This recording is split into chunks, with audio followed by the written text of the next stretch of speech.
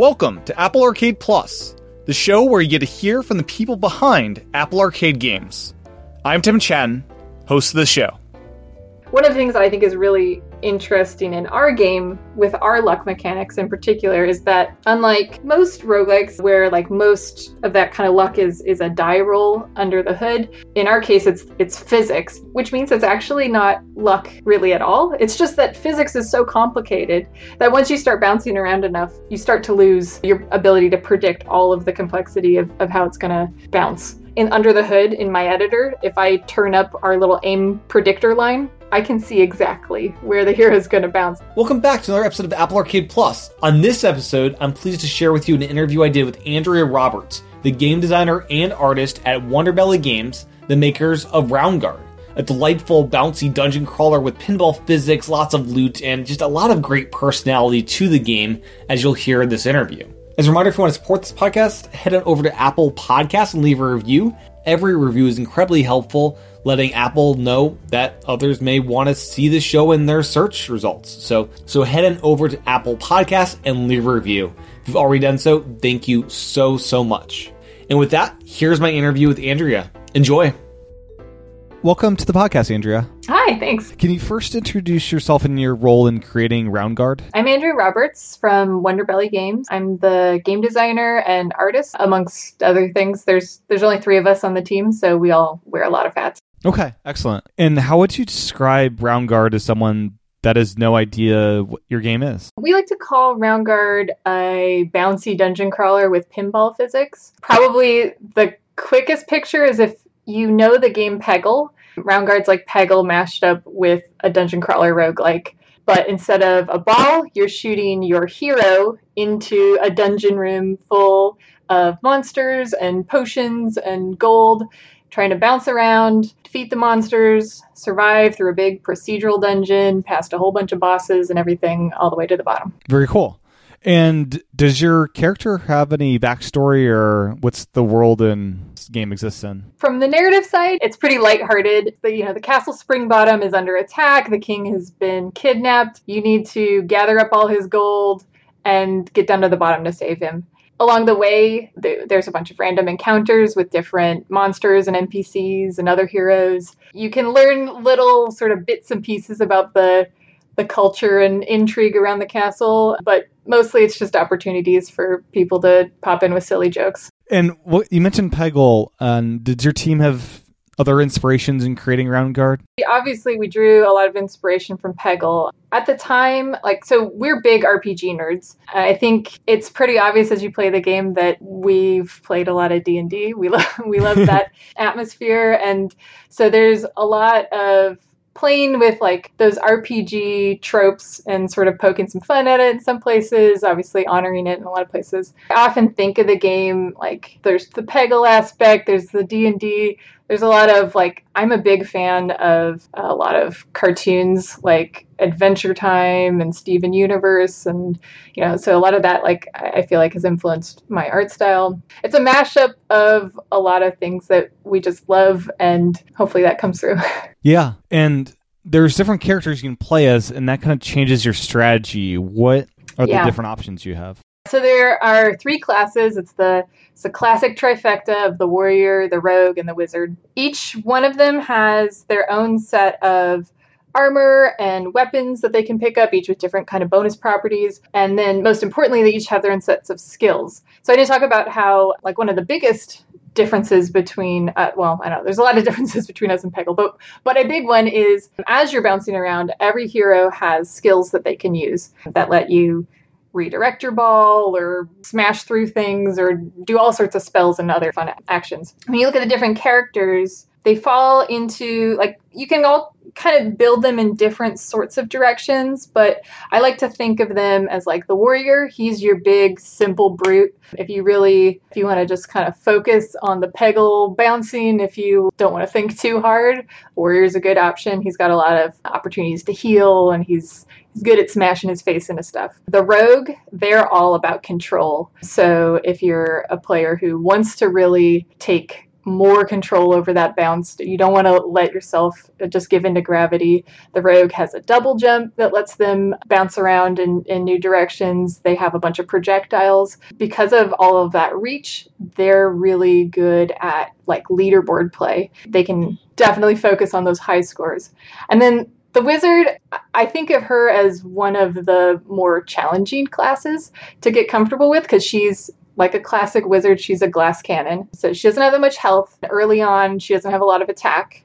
And so she really relies on her skills. But as you get deeper, as you level up, as you get good combos together with your gear, she can just totally destroy in one turn. She can clear a board. And she has a lot of really silly and chaotic effects. So I don't know. I like to think of her as like a good one for somebody who's looking for a challenge. She's looking for a bunch of silly craziness. Yeah, that's the 3 classes in a nutshell. And are you able to switch on the fly between them, or do you have to wait for one of your runs to finish up? Yeah, each run, the start of the run, you pick your character, and then you're that character through the run. Yeah. And is it a good idea generally to stick with the character class to build up that level and the gear that are associated with that character, or should you switch it around? I think it's really about finding a playstyle that you like. I really like to come at game design from the perspective of like, I want to give you, the player, as much control as possible to make choices to make the game into the game you want. So just to be clear, as far as like player progression goes, there isn't very much that carries over from run to run. It's not a game about grinding a certain character to build up before you can beat the game.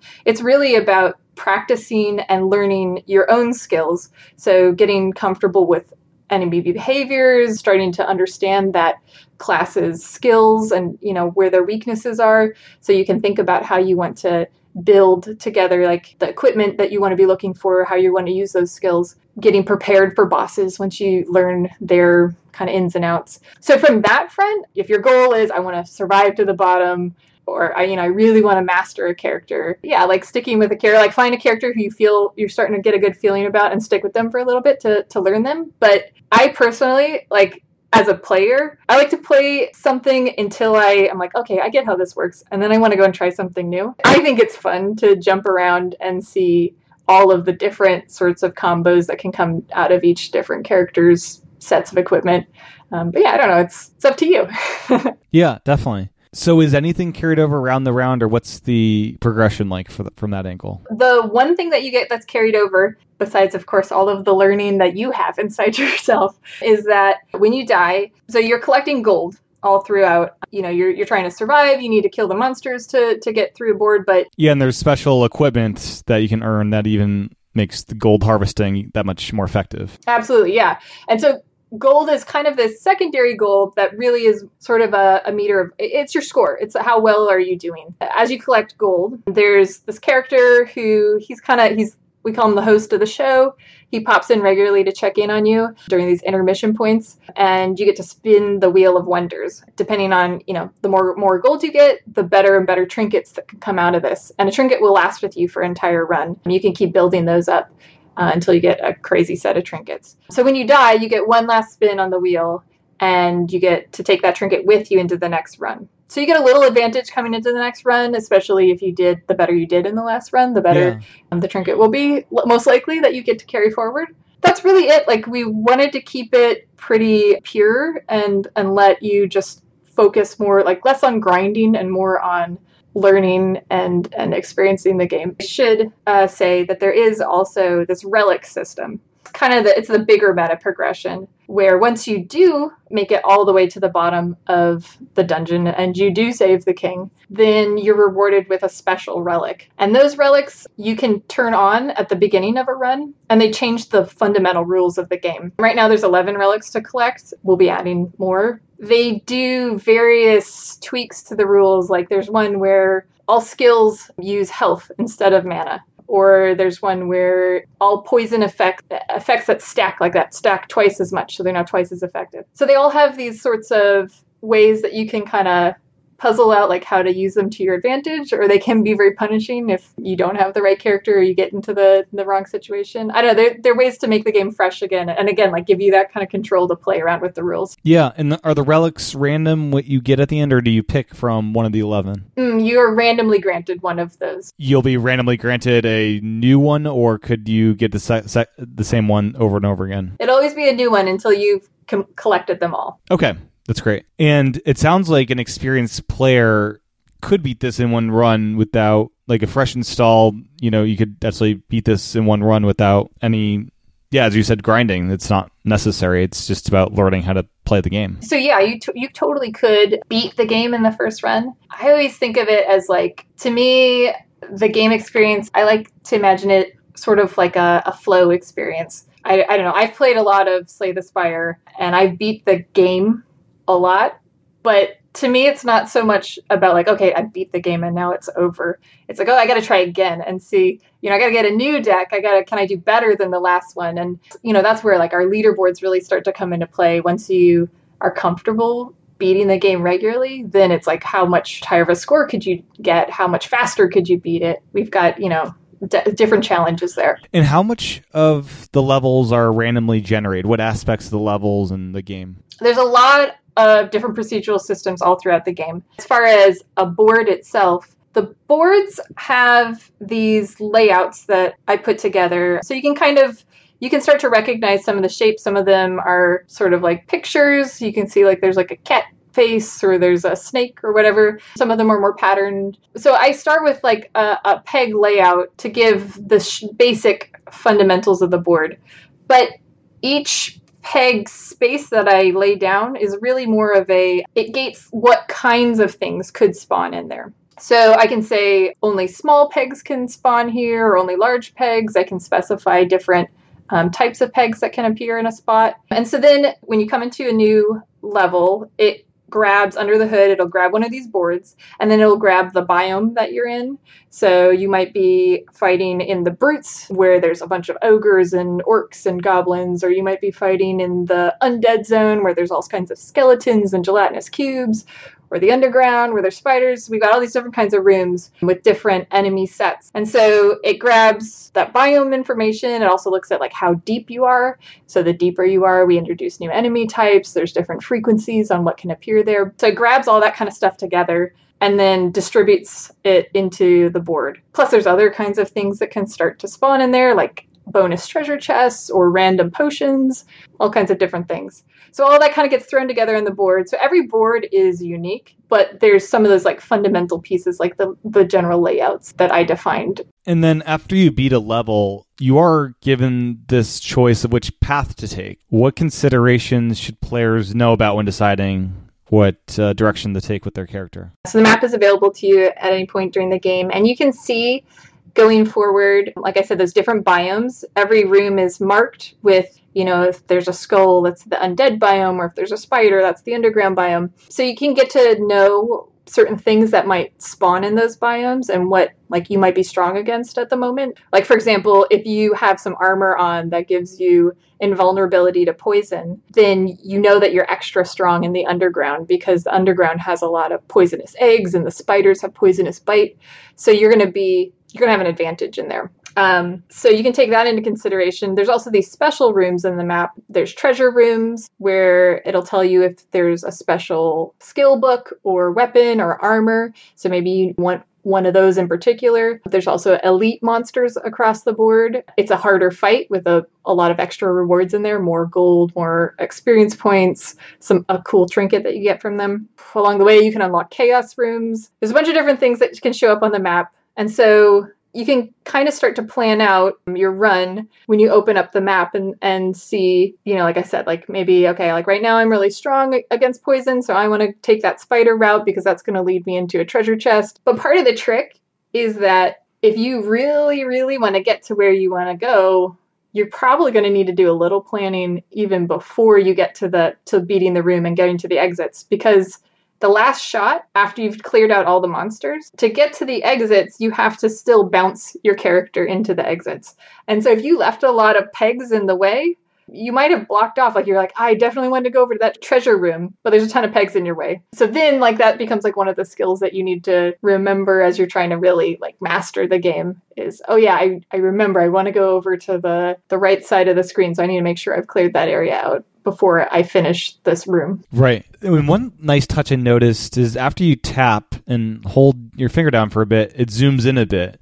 Did your team try different solutions to this problem of getting more precision out of the touchscreens? It was an interesting challenge for us because we started developing the game on PC and then we expanded that to consoles as well. But phone came in kind of late for us. So when we were looking at trying to dial in touch controls, we were also looking at the space on the screen. You know, we had these board layouts and this UI that was very much designed for that landscape layout. We knew, like, you know, for people playing on the smallest phones, like we wanted them to be able to really get in and see the art, make sure that they like could get a good feel for where precisely they were aiming. So, and we already had this zoom mechanic that we use for, we call it the drama cam. Like when you're going to hit that last enemy, like the camera zooms in close on you. We wanted to use zoom in that case for like, especially for phones, to make sure you could get a close look at what you were aiming at. I don't know that we tried that many different attempts at how to do that, but it did kind of come out of like all these pieces that we had along the way. Yeah. Are there any other little touches like that players might not really realize when they're playing? It's funny, actually, we're working on a patch. Hopefully today we're going to push out to cert. One of the things that we had is that's a little hidden is that if you like tap and hold on an enemy on the side panel, it'll pop up information, like it'll say their name, and it'll also highlight any enemy on the board and put their health underneath them, which can be useful if you're trying to like see if like, am I going to defeat this enemy with just one hit or is it going to take 2 hits? But that was actually causing some issues we discovered with certain form factors and like certain people holding the phone in different ways that we didn't quite expect when we were testing originally. So just in this patch, we're actually going to move it off of the enemies on the sidebar and up to this little button. So it'll be a little bit more obvious in just a week, hopefully. There'll be a button up at the top next to the fast forward button where if you hold on to that, it'll pop up all that enemy information for you. And then you won't get any accidental activations with it, with your thumb. And the game features pinball physics, and as many people know with pinball machines, they can be somewhat unpredictable. You may think you're hitting it this way, and it's going to go there.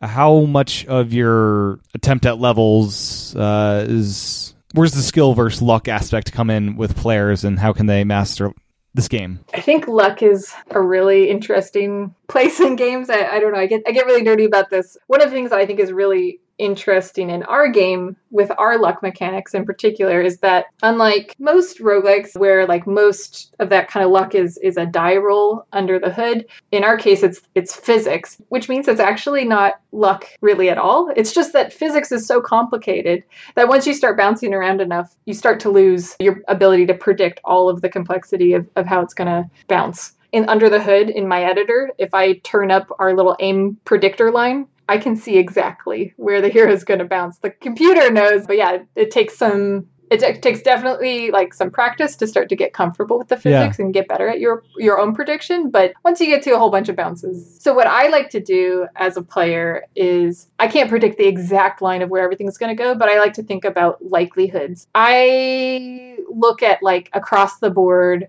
okay, if I shoot myself over this way, I'm probably going to bounce down this gutter, let's say, and I'll stay over on the right side of the screen. And that might be a good thing for me because there's a whole bunch of mana potions over on the left side, and I'm full up of mana, so I don't want to waste all my resources over there because if you pop a potion and you're already full, it's just a waste. So you start to like think about your resources and think about likeliness of like, okay, I don't want to waste that stuff. I really need to get some health. So I'm going to bounce over here where it's most likely where I'm going to bounce around and get some of that extra health potions, those sorts of things. As you start to get more and more comfortable with your hero's skills, those things will give you a lot more control. So you're not just relying on gravity to get through a board. Paying attention to every hero's skills and thinking about ways you might be able to take advantage of them.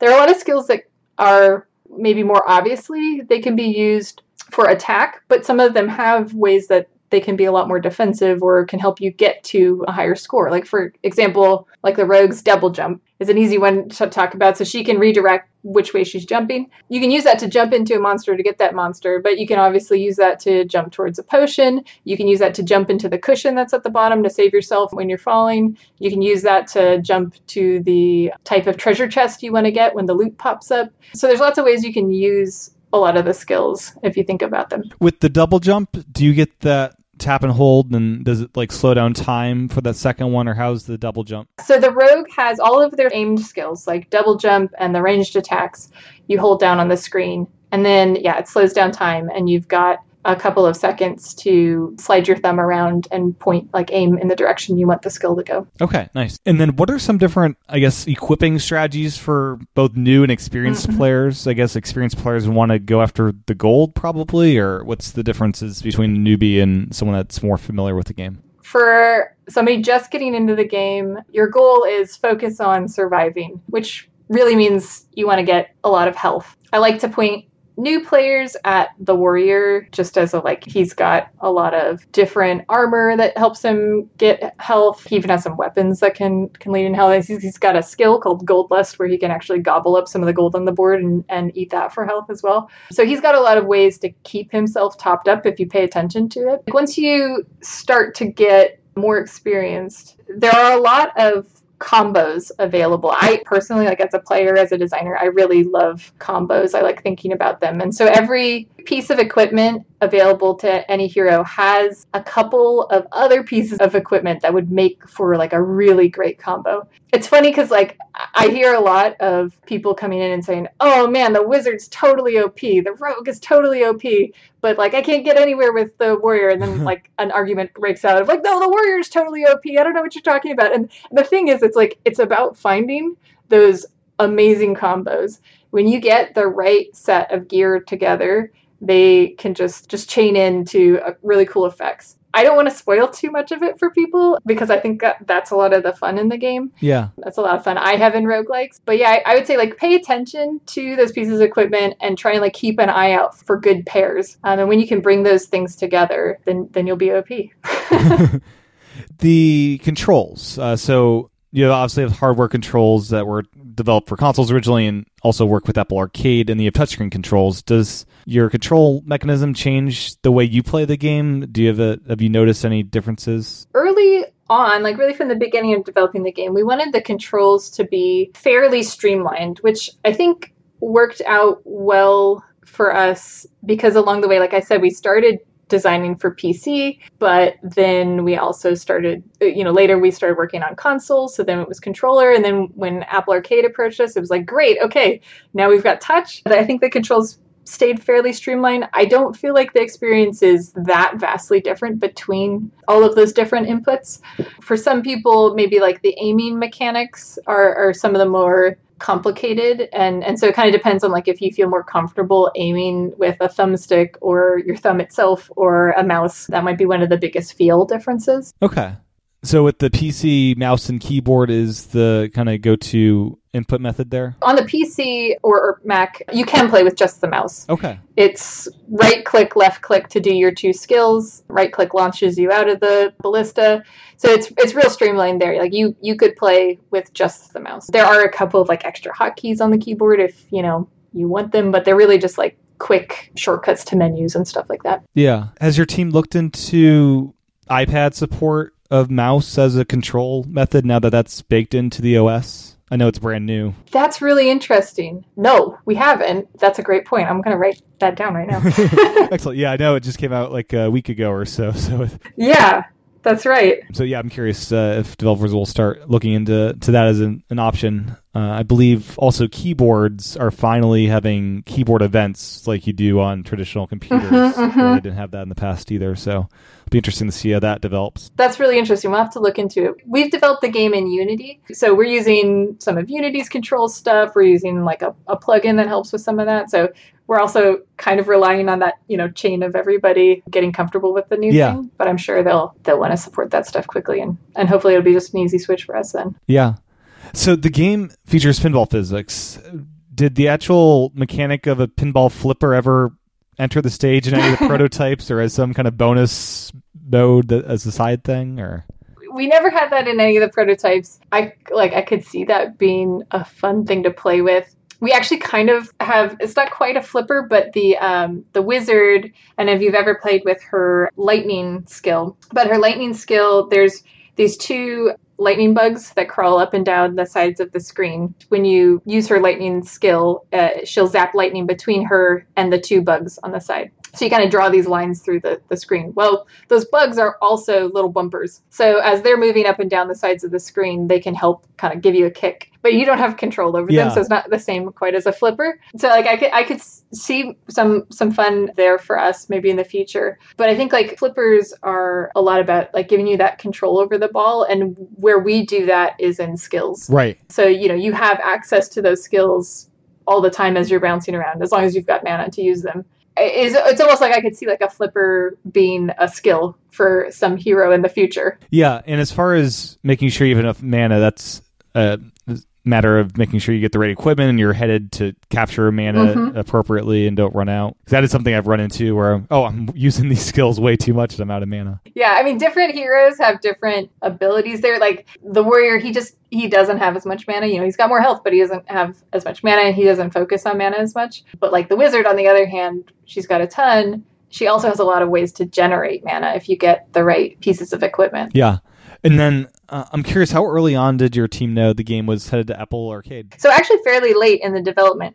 We started the game about 3 years ago, and it started actually as kind of a part-time project. And like I said, we're a very small team of just 3 of us. This last PAX West, so in September, we showed the game there. And afterward, Apple Arcade approached us, and so we were pretty close. Like we were planning on shipping earlier this year, and they thought that we would be a really great fit. It was perfect because we had heard so many people telling us that, like, is this game going to be on phone? I really want to have this game on my phone. And along the way, we kind of been like, well, I don't know that we weren't really sure what the premium marketplace would be like for us on the phone. Like I said, we're very small. We didn't have like a ton of money to throw at it. And I really didn't want to make it a free to play game. You can do free to play in lots of great ways. I don't know. Sometimes those mechanics can feel kind of like they tear the game apart. I didn't want to approach the game that way. So we had been telling people for a while, like, I don't know, like we'll have to see in the future, maybe depending on how like the PC and console stuff goes. So when Apple Arcade reached out, I was like, well, perfect. I know that there's a bunch of people who want this on the phone. So,